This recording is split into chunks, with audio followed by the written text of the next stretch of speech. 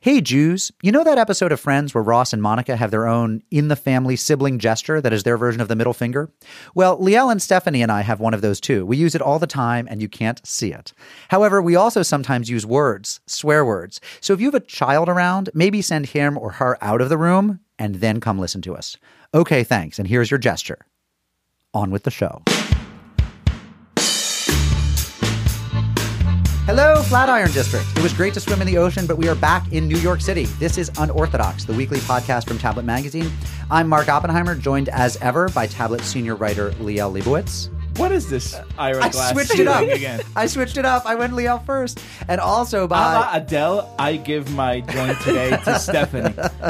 To Stephanie, hello. No, you break it in half and give me half. Also, half of my shalom is to you. By Tablet deputy editor Stefania Butnick. Hi. Two Jews this week. Two Jews for the price of one. Two Jews, no Gentile.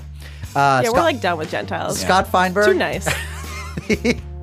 Scott Feinberg, the awards columnist for The Hollywood Reporter and a fine podcaster in his own right, will be here to talk Oscars. And also cookbook writer Molly Yeh, author of the cookbook Molly on the Range. No Gentiles this week. They're all too busy golfing and sipping gin and tonics.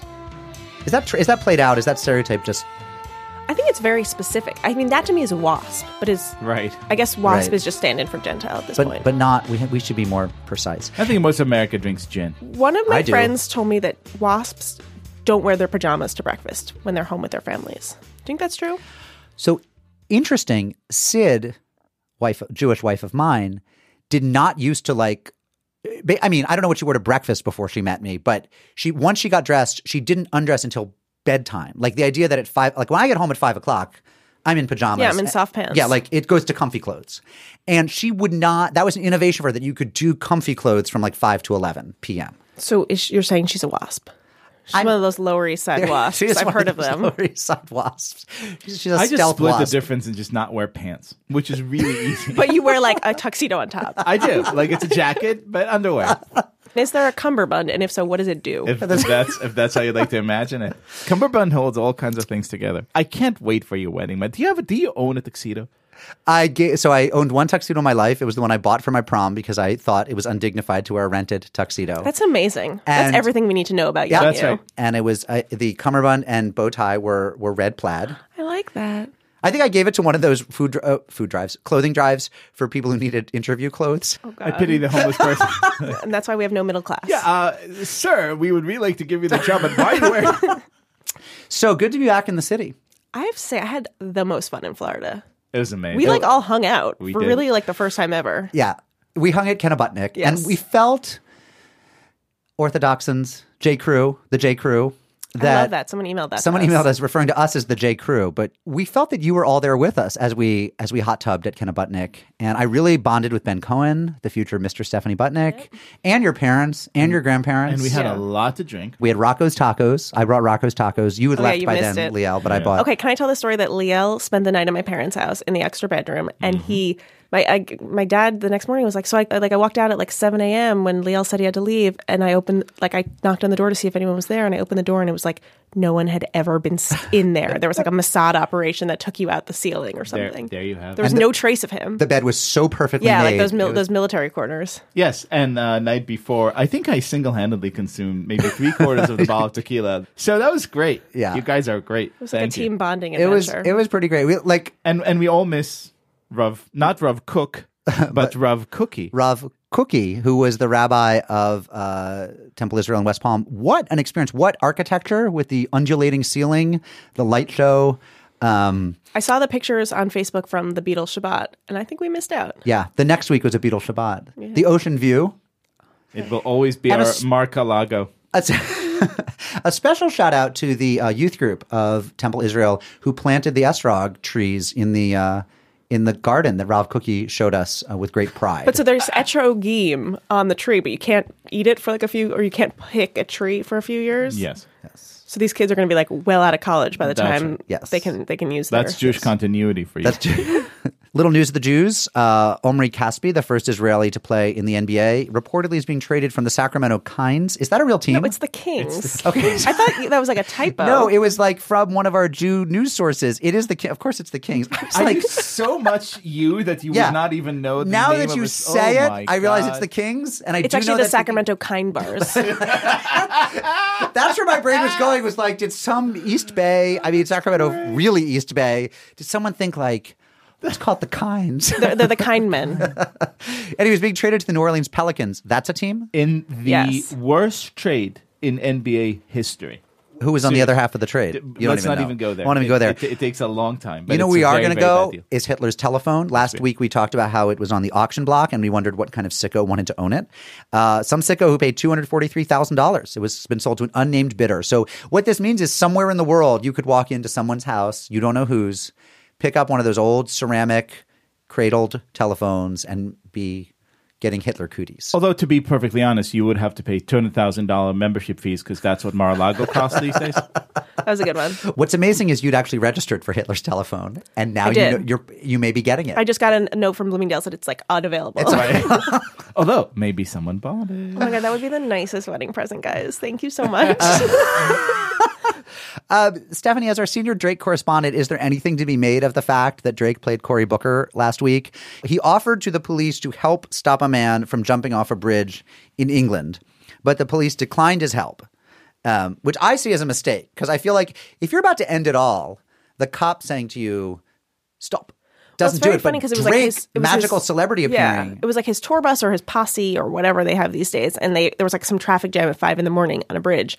And it was because someone was trying to kill themselves. And like Drake was like, hey man, like, do you think I can help? Like, and the guy's probably like, first of all, who are you? Second of all, like, no. It's like the most Drake thing to do to assume that he could be helpful in that situation. I would like to So point it out was a suicide hotline blink Oh my God, that was good. that was When did good. you think of it? right now. I would like to point out we still don't know that Drake actually is a Toronto Jew. Remember when we went up to Toronto and tried to find out, and we got Everyone emails knew from a people. little bit about him. Everyone was like, my third cousin went to summer camp, but We nobody. got a good email from someone who's his mom's cousin that I've been keeping on the down low. Not good enough for me. If that guy grew up in Toronto Jewish life, somebody would have actually met him once. Also, this is not a jerky thing to say. How many black kids are there at the Jewish events, right? Like you'd remember the extremely charismatic, talented, good dancing, good singing, future pop star black kid on the bar mitzvah circuit. It just strikes me as implausible that no one ever knew him. So you think what is this? I think fake he's from news? Omaha. I think it's fake news. I think he's a Gentile from Omaha. Wow. Said it. Also in fake news this week, Trump.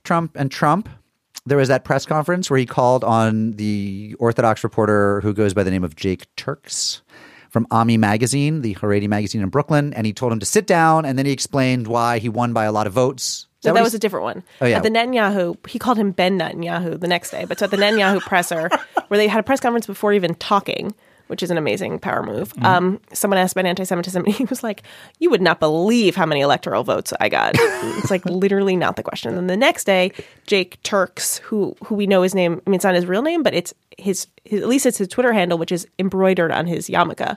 At Jake Turks. It's a strong move. Embroider your Twitter handle on your yarmulke. Especially in like a press scrum situation. Yeah. So Trump thought he was getting an easy question. He basically got an easy question, which was, no one in my community, i.e. like the Orthodox community, has said anything about you being anti-Semitic. We know you're a Zadie to Jewish grandchildren. Like, but just what are you going to do? What are you guys doing about like this uptick in anti-Semitic like action across the country? And he basically told him to sit down. And then said, like, I'm the least anti-Semitic Nobody person. likes Jews more than me. Now sit down, you dirty Jew. Basically. And then, I don't know if this was planned before or after, he dispatched Mike Pence to Dachau to take a tour. Well, that's when you're in real trouble in the Trump administration. he sent He him literally sends you to the camps. Sends you to the camps to take a tour. And my first reaction to this, I'm old enough to remember when Reagan went to was it Bitburg? Was that the cemetery he went to?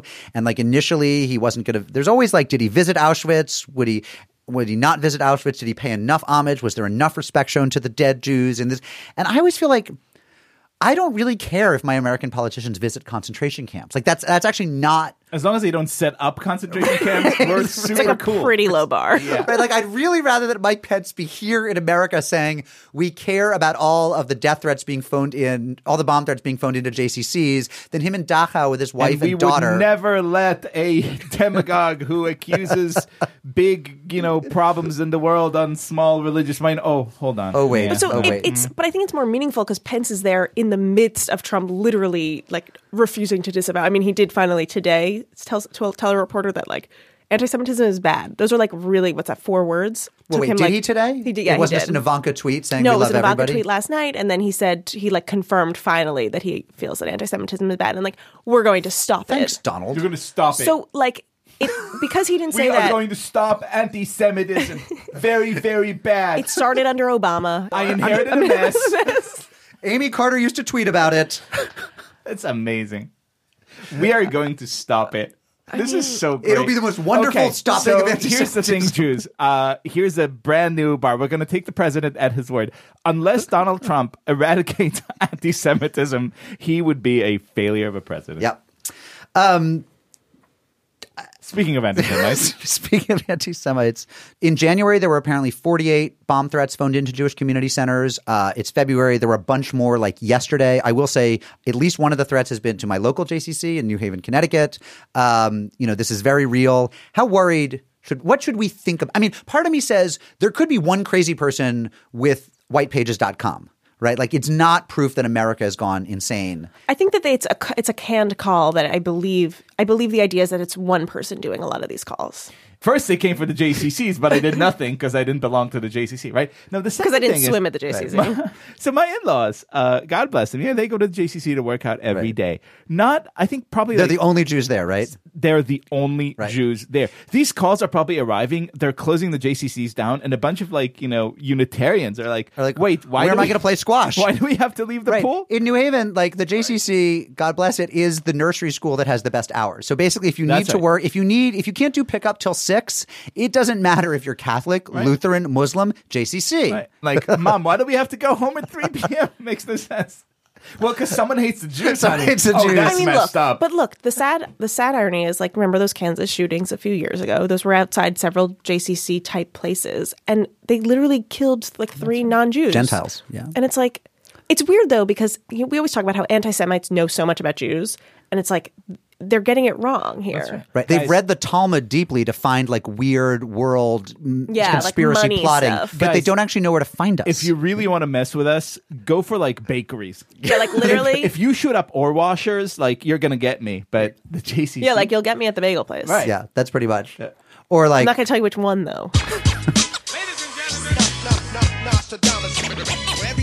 We'd like to welcome some new subscribers to our newsletter. This week it's the law firm of Brad Sham, Rebecca and Israel Hoffman, who listened to us on a recent trip driving around Samoa. Leonard Glass, Alex Zaslow, John Branson, Richard Fogel, and Michael Berm. Lauren Monaco, Shalom Staub, Killian Metcalf, and Jonathan Wenig. Brad Sham, I actually know something about. Oh, I know Brad Sham. You know Brad Sham? Oh, yeah. Brad Sham, actually, his great-grandfather was in the diamond industry between Brussels and London. And he was always cheating people. And they knew him as Baruch Shyster. And in London over the years, the family name eventually changed. When they anglicized it, it moved into Sham. No, you're maligning And, the Sham. and so that's the Sham family. You're incorrect. I am? That's not the story. Okay. Well, Grandpa Sham was indeed a very wealthy man. He, little known fact, is the inventor of the ShamWow. Do you remember the ShamWow? No. Oh yes. What? I don't. This is You a don't late want night. infomercials? Ron Like up there with Popeil. OxyClean. That's exactly what it is. The Flowbee. That is exactly what it is. Okay, what is it? It's like the, this cloth. Yeah, it's the cleans cloth that anything. absorbs everything. The ShamWow. And so Baruch Sham. So I have a different take. Yeah. Back in the old country, great-great-great-grandfather Sham invented what we now know as the European sham, which is a different kind of pillow to put That's right. put on your bed. It's not that standard weird one. It's like a nice square. Is this a real thing?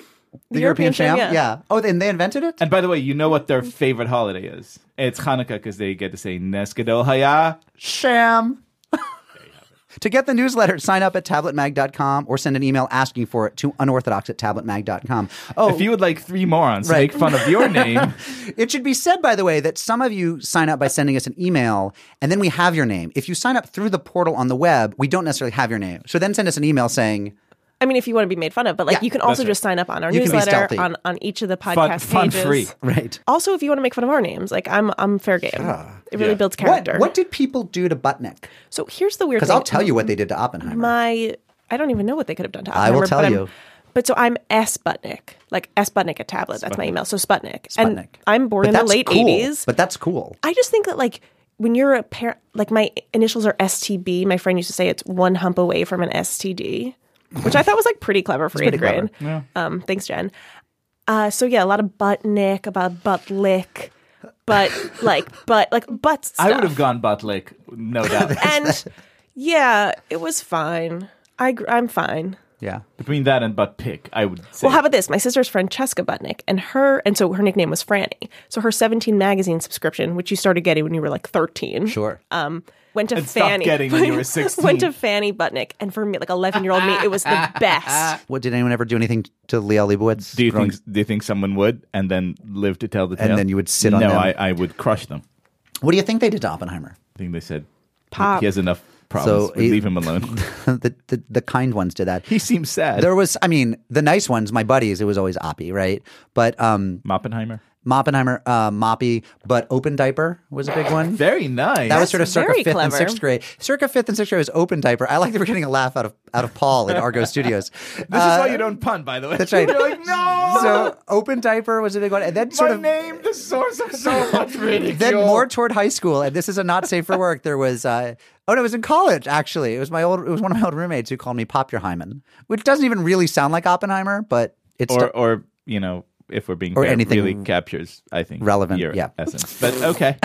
anyway, But you're fine now. some would say.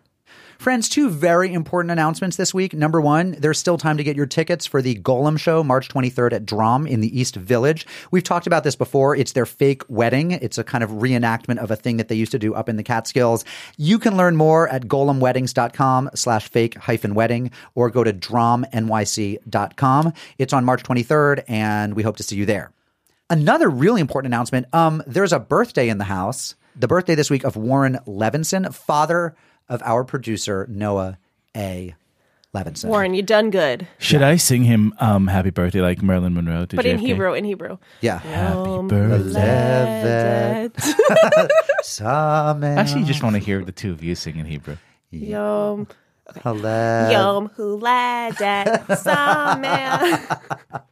Is that all the words in the song? Yeah. This is what 30 Yeah. years of combined Hebrew schools sound like, And everybody. I thought it was Yom Halevet, but it's Yom Yom Halevet. Halevet.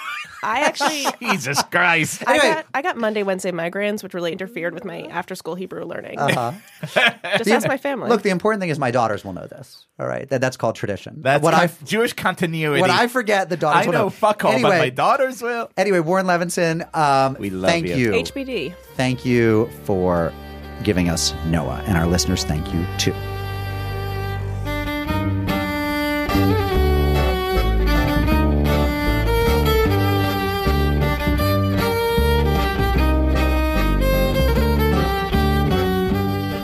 Our first Jew of the Week is Scott Feinberg, the awards columnist for The Hollywood Reporter and the host of the Awards Chatter podcast, on which he's interviewed Hollywood royalty like Morgan Freeman, Meryl Streep, and Steven Spielberg.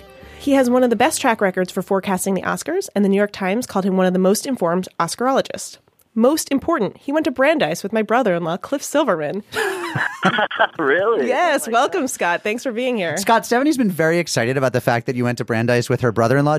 Is there in fact a Cliff Silverman? Do you remember him? Cliff Silverman is one of the most wonderful people I know. I was on the tennis team with Cliff Silverman, and I'm still in touch with him. Yeah, of course. You were at their wedding, right? I was, and I love those guys. Did you predict that wedding, by the way? I would not have predicted. I love Cliff, but I think he outdid himself with his wife. She's terrific. So, Scott, I'm really excited to have you on, obviously. So you're kind of like the Nate Silver of Oscar predictions. Thank you. I would have taken that as a great compliment before the 2016 presidential election. Oh, yeah, we're just pretending that didn't happen. But film is so subjective. How do you make your picks? Are there polls and numbers? Is it a gut feeling? What's your secret sauce? So the big thing that a lot of people don't realize is that the Academy members are divided into 17 branches. So there's the actors, the writers, the directors, the sound people, and on and on and on. And they only get to nominate, all of them get to nominate for Best Picture, but also then only in the categories that apply to their specific areas. So let's say you're a sound guy. You get to nominate for Best Picture and then for Best Sound Editing and Best Sound Mixing because, reasonably enough, those are the areas of expertise for you. But then somehow, for whatever reason, it's just sort of a long tradition of the Academy, everyone then gets to vote for everything once the nominees have been determined. And so as a result, the vast majority of people who vote for the winners really don't know anything about sound editing or sound mixing. They're costume designers and visual effects people and, people from all these other areas of the Academy.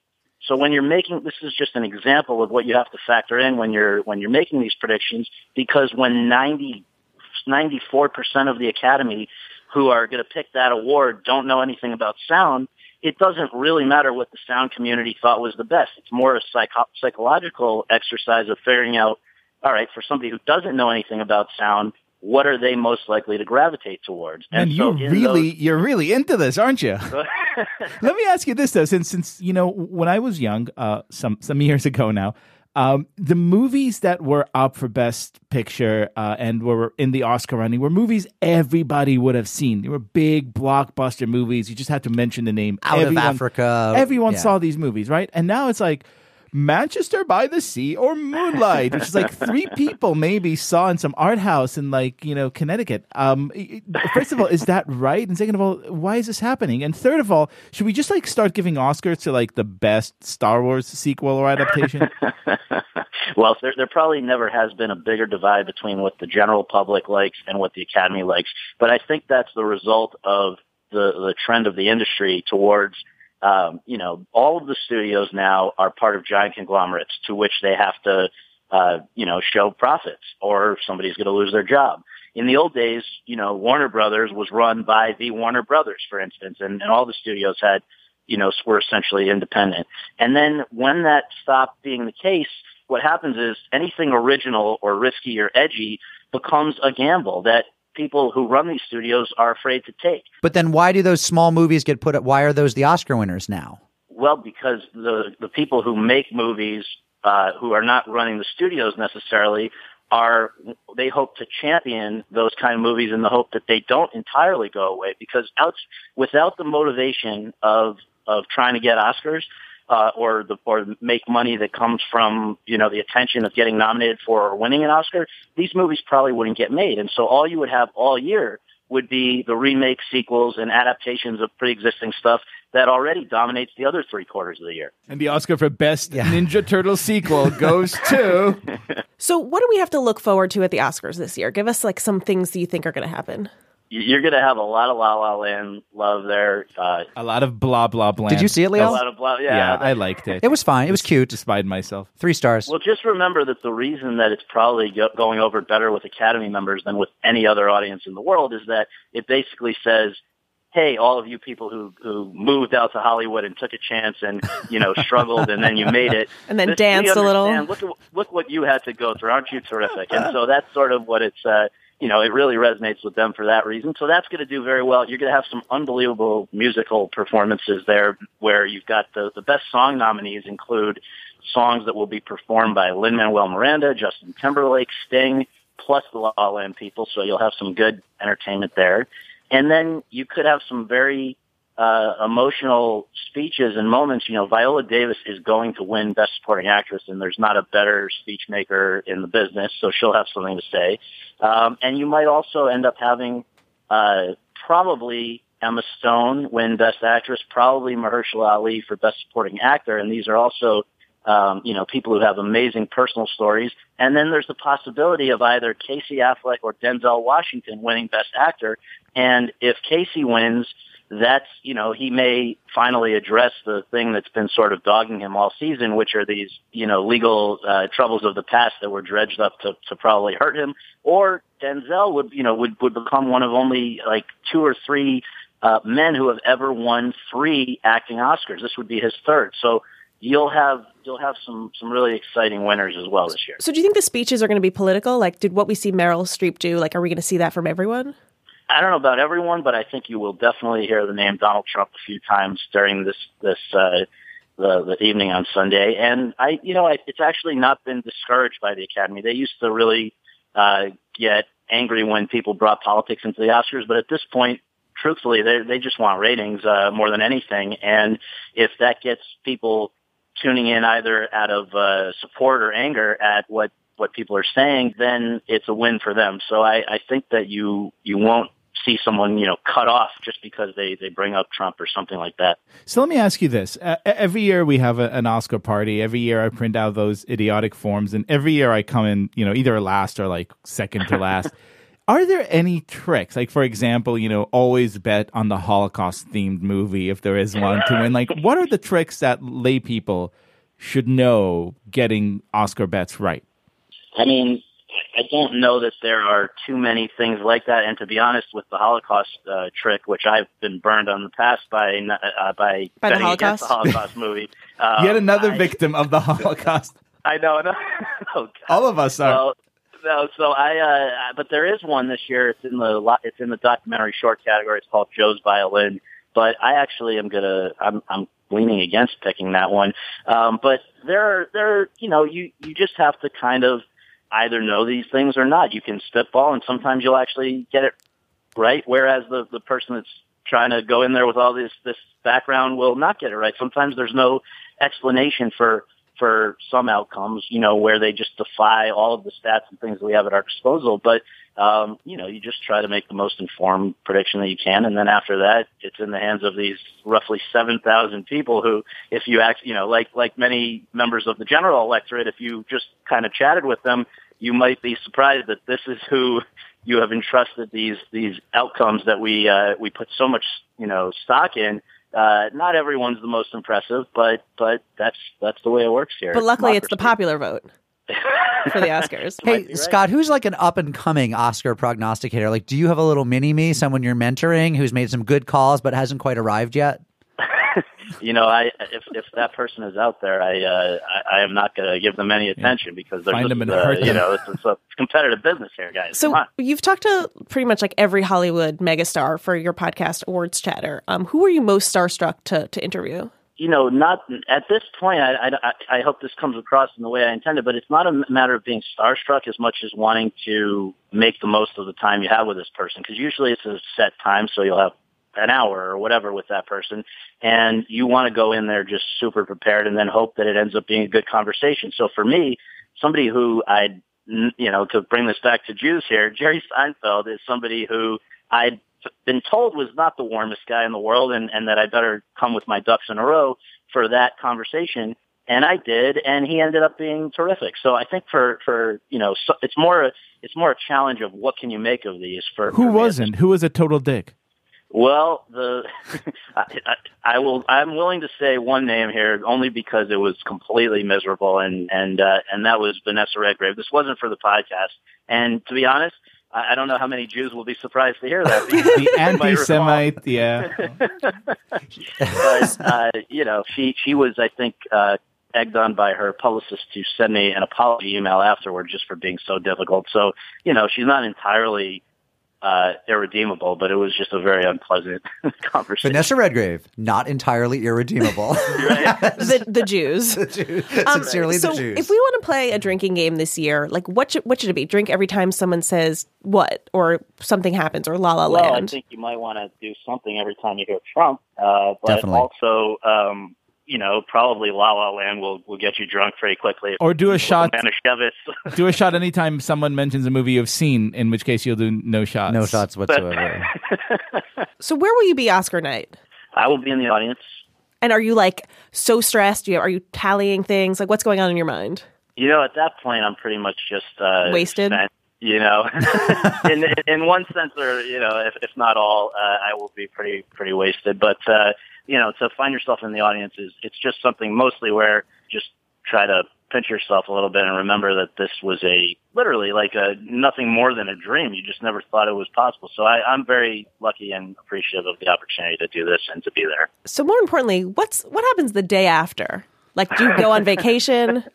Well, so first, before you can get to the day after, or what bleeds into the day after, is everything that happens on Oscar night after the show lets out. So they have, there's a lot of different parties which are of varying degrees of quality depending on who won. Most people kind of gravitate towards the winners, which can make for a a little bit of a lukewarm party for the poor people that didn't get anything. But anyway, it's very, everybody's out after that. Everybody's breathing sort of a sigh of relief just that it's all over, because it's really the culmination of 6 months of stuff. And then the next day, I always say I could probably be dead at my desk, and it might take a week before somebody noticed, because at that point, my value to my publication, to my readers, it's pretty much over. Most people just nobody cares for the next few months. We will still love you in the morning, Scott. Well, it's important to us to say that. Hey, Scott, thanks so much. Thank you, it was guys. great chatting with you, and we'll obviously be following along with you. So to follow along with Scott Feinberg's Oscar predictions, follow him on Twitter at Scott Feinberg, check out his column The Race at The Hollywood Reporter, and subscribe to his podcast, Awards Chatter, on iTunes. Thanks so much, Scott. Thanks, guys.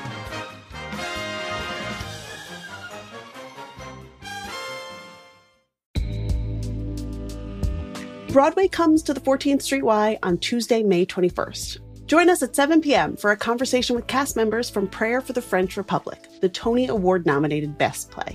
Tony nominee Betsy Adom and fellow cast members Frances Benhamou, Ethan Haberfield, and Ari Brand will take part in a lively discussion moderated by the New York Times' Mark Tracy.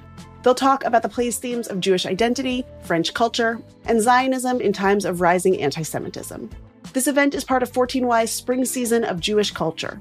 As a Jewish community center, 14Y offers a variety of opportunities for people to discover, explore, and connect with Jewish life. Visit 14streety.org to learn more and purchase tickets to Broadway at 14Y.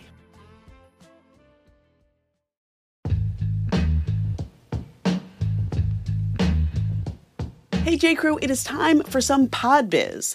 Tonight, May 16th, I will be moderating a Zoom conversation with Rabbi Sharon Brous and Shai Held about each of their new books. That's at 6 p.m. Eastern and the final event in my Unpacking the Book series with the Jewish Book Council and the Jewish Museum. This one's on Zoom, so no matter where you are, I hope you can make it. And tonight is actually a doubleheader for me. If you're in the New York area, I'll be at the Marlene Meyerson JCC Manhattan at 7:30 tonight in conversation with Israeli rapper and singer Jimbo J. He'll be performing, and there will be delicious Israeli food from Chef Mushka, who made the famous harosets at our Passover pop-up. You can find links to register for both of those events at tabletmag.com/unorthodoxlive. We also have some great events coming up for Tablet members in person and on Zoom. On May 16th, Catherine Wolfe will be in conversation with Jews who refuse to back down against hostile crowds in various arenas, from municipal buildings, school board meetings, and of course, college campuses. She'll be talking with Club Z's Masha Merkalova, Safe CUNY's Avraham Goldstein, attorney John Kovac, Mel Waldorf, Steve Goldberg, and UNC Chapel Hill student Daniel Stumpel.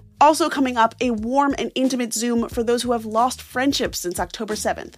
That's on May 21st and will be a great chance to connect and meet new people. And on May 30th, an in-person Tablet meetup in Washington, D.C., hosted by Tablet's executive editor Wayne Hoffman and Catherine Wolfe. That'll be at Char Bar at 6 p.m.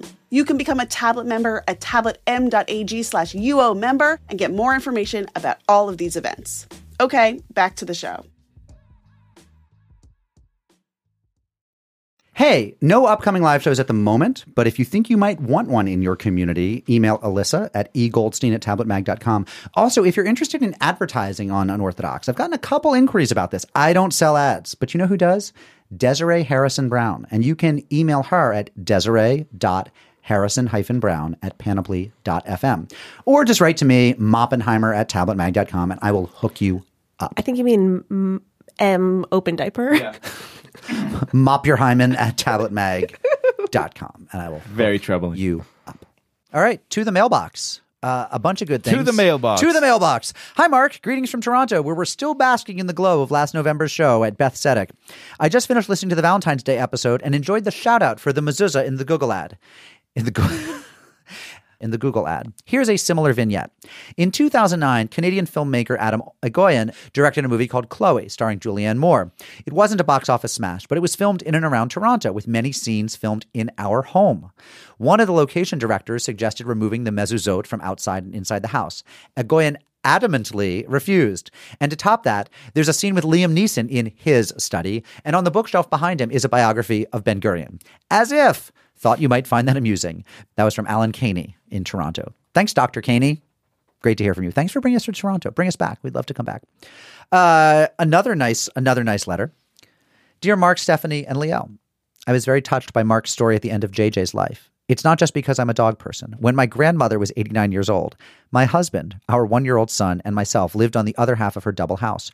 During her last days, we had a nurse come in to evaluate whether we could manage her care safely. As we talked with the nurse, my dad volunteered to go to the store to get adult diapers, as we sadly planned how to get through the night until she could be moved. Just before my dad came home, the nurse checked on her and told us that she was dead. When my dad returned, he had brought some fancy ice cream from our favorite shop. My husband was amazed as we sadly dished out the ice cream and ate it. I tried to explain to my husband that it was the same as another family might open cans of beer. To this day, he will occasionally ask me, "Are you going to eat ice cream when I die?" Of course, if I'm honest, the answer is always yes. Thanks for being the congregation that never asks for tickets, even on the high holidays. Laurie Sandler, Canada. It's amazing. I mean, absolutely. There's no reason not to have ice cream. No. I mean, we are the people that eats at Shiva's. Like we are the living. We are the living.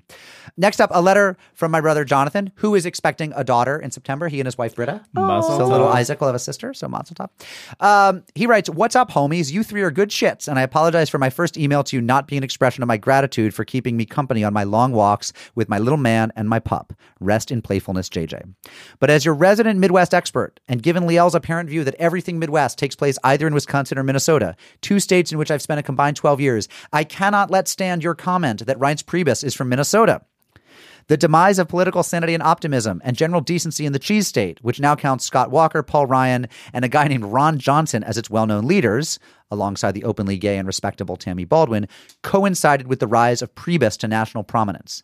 And we in Minnesota take small comfort knowing that he is not one of our own. No, we in Minnesota are the land of Al Franken and Amy Klobuchar and Paul Wellstone, and a billionaire governor who taxed the rich and turned around a huge deficit into a $1.3 billion surplus.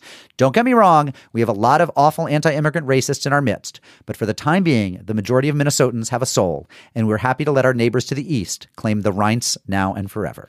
Peace, Jonathan Oppenheimer." Well, in all fairness, Oppenheimer. being a condescending East Coast liberal elitist, I only say Minnesota because that's the only name of a Midwestern state I know.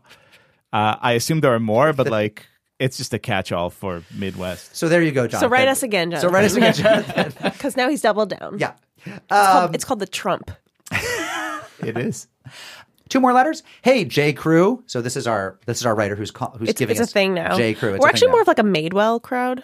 It's Ben from Philly here, and I'm a recent convert to unorthodoxy and making my way through old episodes. I wanted to shout out my older sister Paula, who got me hooked on your podcast. She's getting smicha, that's ordination, from Jewish Theological Seminary this spring, and I would love to completely embarrass her on your show. She's currently interviewing for pulpit positions, and so to all the shuls that interview her, she's an absolute catch, a true mensch, and you'd be lucky to have her. Tov Yalabai, Ben from Philly. So listen, anyone who's interviewing Paula for a pulpit job right now, you would be the fools not to hire her. Or you're anti-Semitic. That's exactly right. If you do not hire Paula, you hate the Jewish people. And better yet, if you do hire her, we'll give you a shout out on the show. Totally free advertising for you. Finally, from Linda Magid. No, she says pronounced like magic, but with a hard G. From Linda Magid.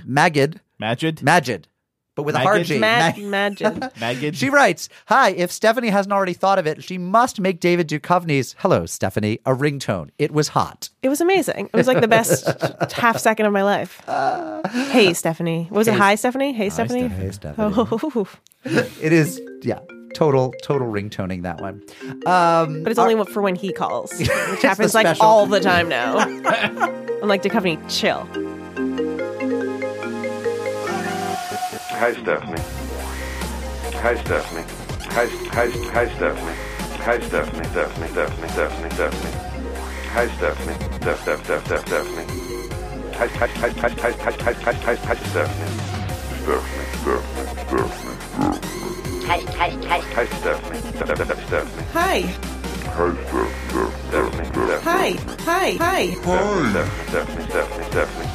Hi, Stephanie.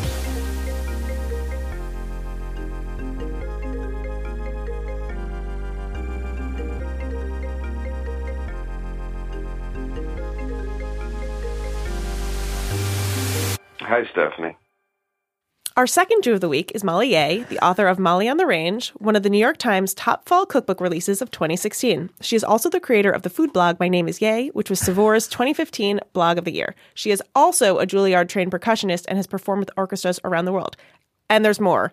No, She not lives. more. Yep. What tops Juilliard trained percussionist? She lives on a sugar beet farm on the Take North that. Dakota Minnesota border. Welcome, Molly. Thank you. And we have to describe to our listeners before we even begin this conversation. You are the first Jewish guest to like bring us food. Not No, only no. did you bring Is us she? food, That's the weird. Gentiles That's brought us off-brand. food. Yeah. Duo Dickinson brought us liquor. Yeah, That's the right. Jews Gentiles. are supposed to bring you food, I thought. listen, I have to describe what I'm looking at. So these are not only the most beautiful hamantaschen you have ever seen with like beautiful, colorful sprinkles in the middle. They're also individually wrapped, and they're tied together with this perfect like candy stripe, red and white bow, and they're in this perfect wooden box.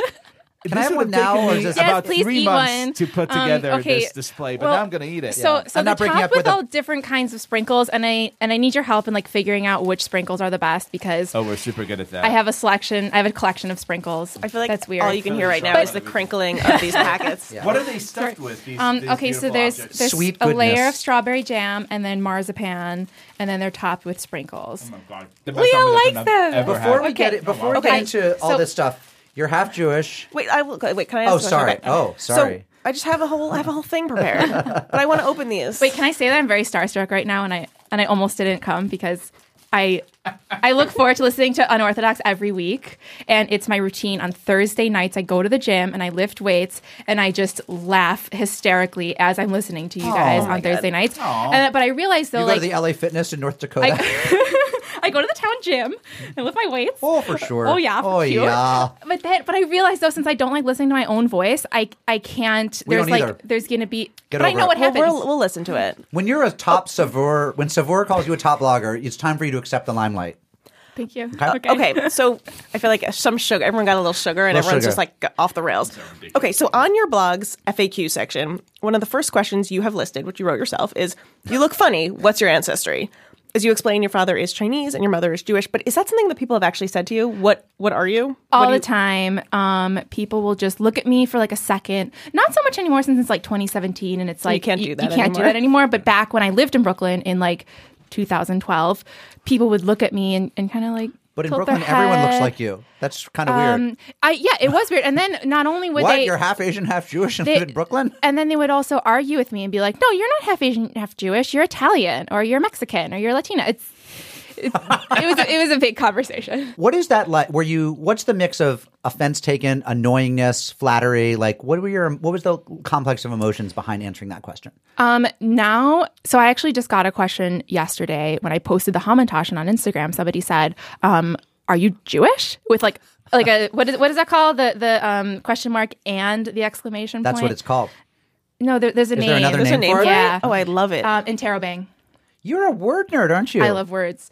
But so I was like a little bit taken aback because it's like it's 2017 and like Jews look like this now. And when in the dating scene though, it was weird. I would date these guys who like in Juilliard, like everybody has yellow fever because there are so many Asian girls. Well, there. you kind of have to, right? Yeah, like so. If you didn't have it when you got there. Yeah. So But the men are all gay, right? So it's like 3 straight guys and a lot of Asian women. yeah, it's like it's a ball for them. Yeah. So I would go on these dates and like and you know it would just be kind of like surfacey, like first date, small talking, whatever. And then when it would eventually come out that I was Jewish, they would suddenly have this switch in tone, like. Suddenly, it wasn't just like a casual date. It was, do you want to get married and come and meet my parents next weekend? I mean, it's offensive because they were disrespecting the age. They were fetishizing the Asianness, Right. But wasn't it a ratcheting up of the level of respect? Well, there were some instances where it was just presented in like a very offensive way, and then another instance where like this guy who we actually like became boyfriend girlfriend and dated for a while. Is he the meatless balls guy? Yes. Okay. Because he in the cookbook, there's a recipe from him Yeah. from his mom. the vaguely macho vegan Philly guy. Right. Yikes. Because if you want to be known as anything, as the meatless balls guy. So let's talk about Juilliard. Okay. Explain how you got there, what you did there. Was it all like Whiplash? Like, how real is that movie?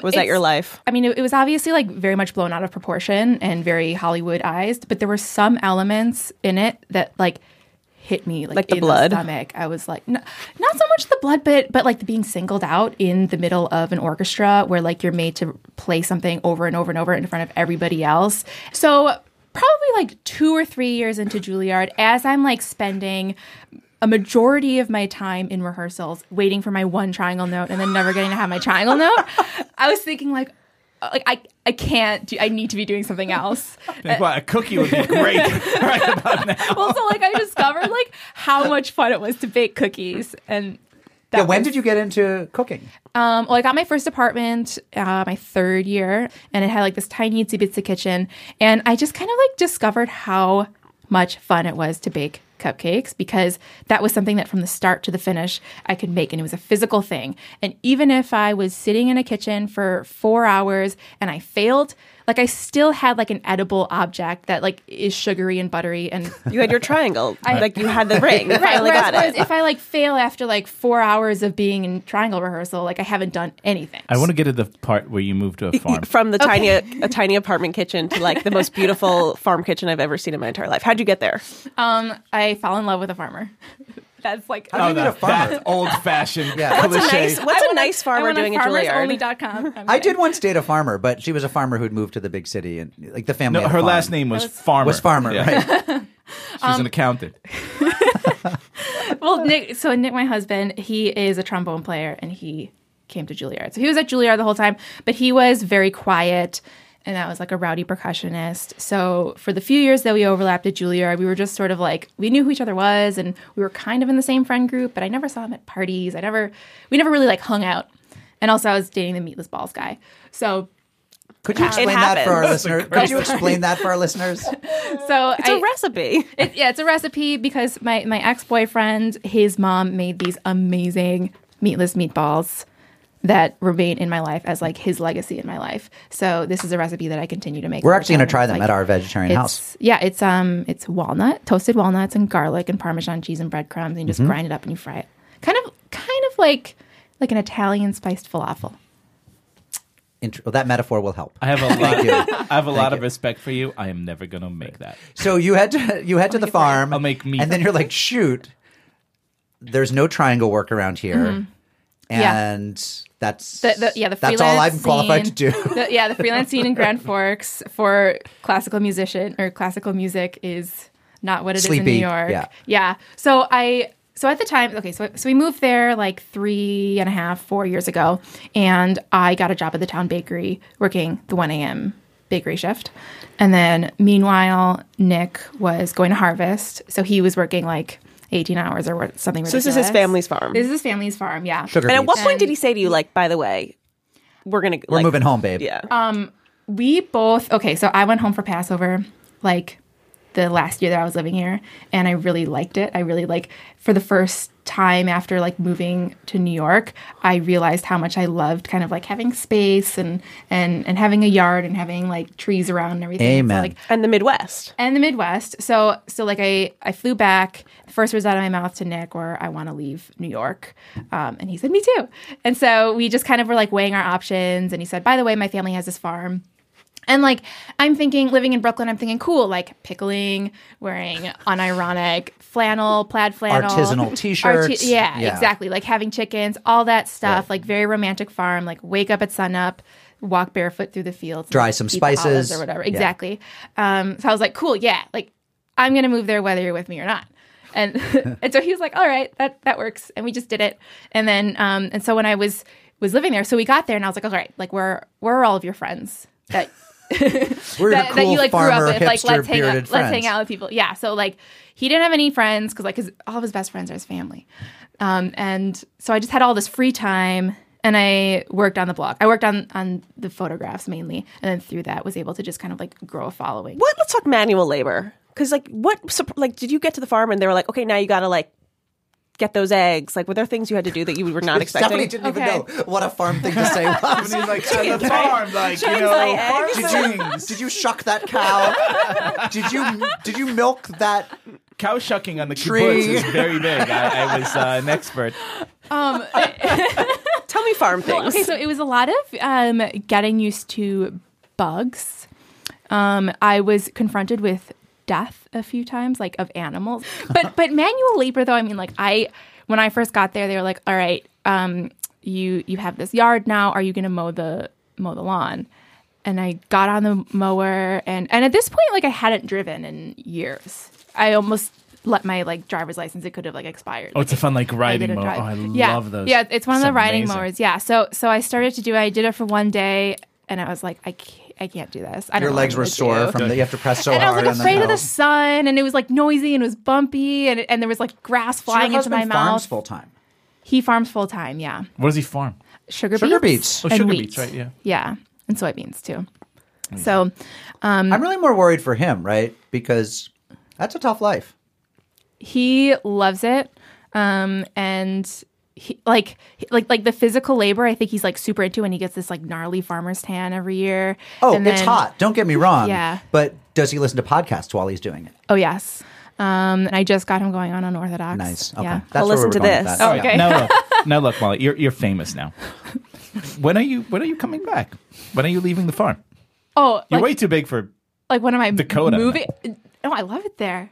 No, seriously, Talk- come talk- and do a live Unorthodox show in Grand Forks. I think we should. I will would love get, I will get Live the on the 3 farm. other town Jews to. That's what they Are call there them. town Jews there? The whole Haverah will come. There's actually a history. There used to be a huge Jewish community in Grand Forks. Now, wait a second. Now, you mean there used to be a Jewish community in Town Fork? It's smaller than Fargo's population, larger than Bismarck's. Whoa. And so the Put Jews that now on a bumper sticker. So we have like an itsy bitsy synagogue, and then the liquor store in town, like the big liquor store, is owned by The Jews. Jays. town Jews. The Jews. yeah. Amen. The sinners. Yeah. So your father's Chinese, your mother's Jewish. Did you grow up with any sort of fusion, like food fusion of the holidays? Like what are your what are Yeah. your early food memories? We had a lot of dumplings, so like matzo balls and steamed Chinese buns and like pot stickers, but made with chicken, not pork. And so there were just like it was a lot of carbs, very carb heavy. And then I was also kind of my mom was like never sort of one to like put boundaries on things. So if like I wanted to make a fusion thing, so like there's like the scallion pancake challah in my book. Like my mom was like all for that type of thing, and she was the type of mom who like never gave me coloring books. She always gave me like blank pages and like make your own lines. So free range. Yeah, very free range. And so if I wanted to buy Oreos at the store, it was like, why would you buy Oreos when you can make them from scratch? And look at you So it now. was- yeah, so it was fun. Have you encountered that brand that's in my supermarket called Soyve? Which is Yeah, we have that at our town Target. Which Yeah. is offensive on Which is so many offensive on levels. so many levels. Is it good? I've never No, the tried. answer is no. No Never real tried it. Jew The would answer buy is no. Soyve, but I think it is kosher. I mean, I think they're making soy sauce that's Jewy or something. I don't know. And your book is full of, like Middle Eastern. There's a lot of challah recipes. There's a lot of falafel. It's pretty Jewish. Yeah.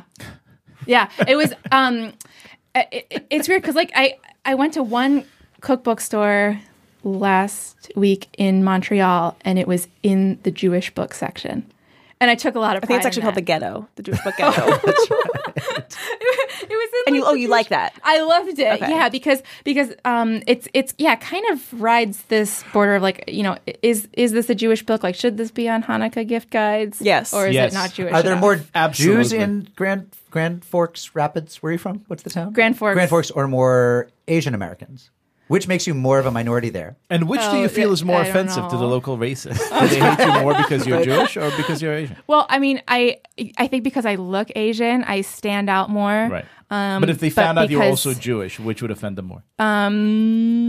They're so nice. Like even the racists there are They're nice. all so Sorry, but we don't nice. like you. Sorry No. to offend. You don't do but- that. Like it's they approach it with like curiosity and like they just ask a lot of questions about both Judaism and like Asian culture. And so it's like on one hand it's like I mean, it's like it's really nice, but it's also like, okay, I very clearly like we have to come to a center point here and like figure out like what things are common from my culture and your How do culture. you handle And then the earnestness and the lack of irony on the Great Plains? I listen to you. I'm serious. Like I have to. When you need a sarcasm, We're basically Yes. Jared's vice, is what you're saying. Instead of smoking or drinking heavily. I am dead serious. Yeah. It is. Yeah. It's Like people are filthy just are talking very Jews. like well behaved, and you don't offend there. It's like it's pretty like G-rated, and like you don't say something that like your grandma wouldn't want you to say. And so yeah, so I have to just like turn on Liel. Like, shalom, fuckers. We should do a live show. I'm totally there. I want to say, though, What we should do is a road trip. We need. Oh my God. Yes. I want to say I feel like you have it figured out because you seem very calm. Like you seem very. You've probably been in very high intensity environments, like in Juilliard and these orchestras. But like you have this calmness, and I feel like I want to go there and I want to make the things that you make in the pretty pictures. You want her serenity and her Hamantashen. yeah, Right, well, see, but then actually, you open the book and be like, I want to make the thing in the pretty pictures, but then you read like the talent and the skill required for it. Like, Oh, yeah. Forget it. Or I could order Yeah. out. Or I could go to. Get But you it. can't order out. That's the thing. That's the thing in the bar. There's no seamless. your mom is like, no, There's we no have to full- make Oreos. Yeah. I actually want to say because when you're saying you want her life, I first heard about you from this article in The Cut that was called "I Want This Bitch's Life," and it was about her. And it was like I was like, oh my God, I do. So can you just like call us each week and just like say nice things and That's like right. tell us what's going on? I'll just start like the opposite podcast of Unorthodox for people who are from the Midwest and who live in New York and need like some olfactory. That would be amazing. Yeah. Yeah, and it some should be called niceness. Orthodox. Some Just be like, hi, Like to get into something. news of the not Jews today. To get into Everything is something. fine. It's called news. everybody's getting along. To get a weak facsimile of your mental state, Liel here meditates every morning. I mean, you know And what every afternoon. You know what you don't need? Meditation. You live. You live a meditative No, that's state. not true. Everybody needs meditation. No, I don't. You need therapy. Like you think I need meditation. I think you need therapy. A lot of people think that. What's your favorite recipe in this book? Okay, so the lefse in there. Lefse is their answer to the latke. I don't know if it like actually was their answer, but it's their holiday potato pancake, meaning like Meaning North Sorry, Dakotans. it's so mean of me. Goyim. I have to make sure not to offend them. But They're not listening. Don't meaning worry. Upper Midwest, Scandinavian people of Norwegian. That's their latke. Yeah, okay. Yeah. And so, you think of latkes, you think of like drinking a beer, like getting drunk, like oils splattering everywhere, like people are having a great big party when they're making latkes. Lefse is you get together with 4 church ladies in the basement of the Lutheran church, and you have one lady that's rolling out the dough so that it's paper thin. It's like you can almost see through it, and it's just basically like white potatoes and flour and sugar. And then you have one lady who's using a big long wooden stick to transfer it to a big grill, and the stick has hopefully been in your family for like 4 generations, that type of thing. Or you get it for a It's wedding the only gift. thing they brought over from Norway. Exactly. Is the lefse Is stick. the lefse stick, the sacred lefse stick. And then you have one lady who's like flipping it, and they say that if you can't flip a lefse, then like you're gonna have like problems in your marriage or something like that. Your children will have cleft palates if you can't flip the lefse, right? Yeah, so it's like a very challenging thing to make. And so when I first made it, I thought, like I can do this. I have a recipe. This is going to be easy. It's just potatoes and you like flip it. And I made it with sweet potatoes. I didn't rice the potatoes, which I learned you absolutely have to do. And it was a complete disaster. I was like on the phone crying with great Aunt Ethel. And I was not only questioning my ability to make this seemingly simple potato pancake, but I had just moved to Grand Forks, and I was like questioning my future as a Midwestern farm wife. As a Lutheran church lady. As a Lutheran church. So it's basically, it's made to make it, you basically have a quilting bee for latkes. Exactly. So I stand with our producer Lisa Goldstein, who holds that the latke is pretty much one of the worst food stuffs ever. This is, by the way, the only thing that she has to meet my ex-boyfriend's dad. the meatless balls guy. Yeah, agrees? because his I dad just made really great want to say latkes. meatless balls. But my Yeah. question is this: when you because the lefse really sounds like the only thing that might be like actually worse than the latke.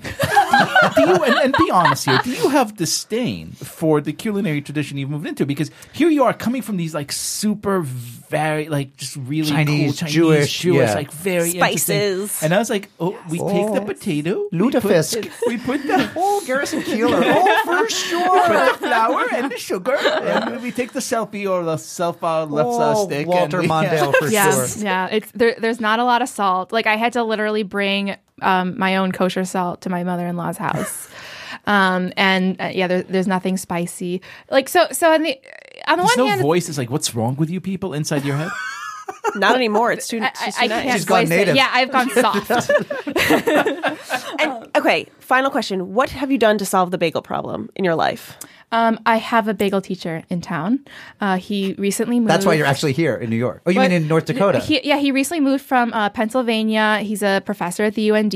And this summer I'm going on a fishing trip to Alaska for salmon. And so I'm going to go get some salmon. I'm going to make some lox. And then Dave, my bagel friend, is going to come over and teach me how to make bagels. When Moliere makes bagels and lox, She does not mess around. fishes her own lox in Alaska. I think it's like a big deal when I wait on the Russ and Daughters line. That's exactly right. I am enduring. I earned it. Sometimes I go to Absolute Bagels 5 blocks away further, and I'm like, I'm such an innovator.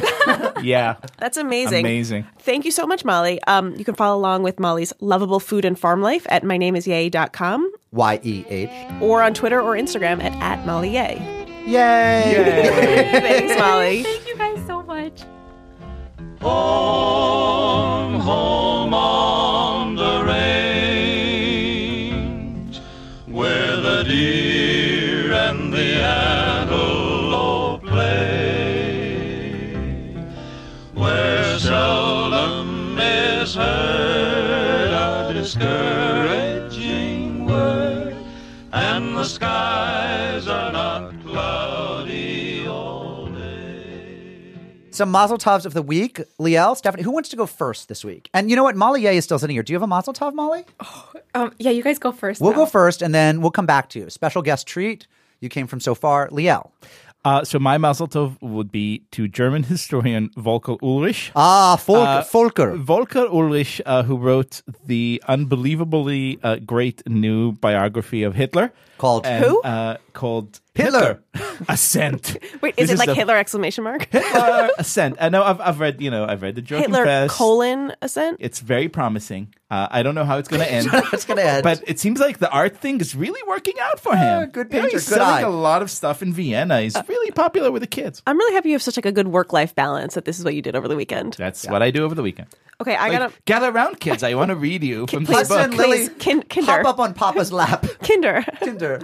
My Mazel Tov is to listener Jeffrey Grossman, who wrote in to say that he worked on Middle Neck Road in Great Neck and asked if I went to North or South. I obviously went to Great Neck North. Obvi. And What, is he a peasant? And then he gave me an update on Teen Tour companies because he worked at American Trails West, which has since merged with Rhine, which is the teen tour I went on.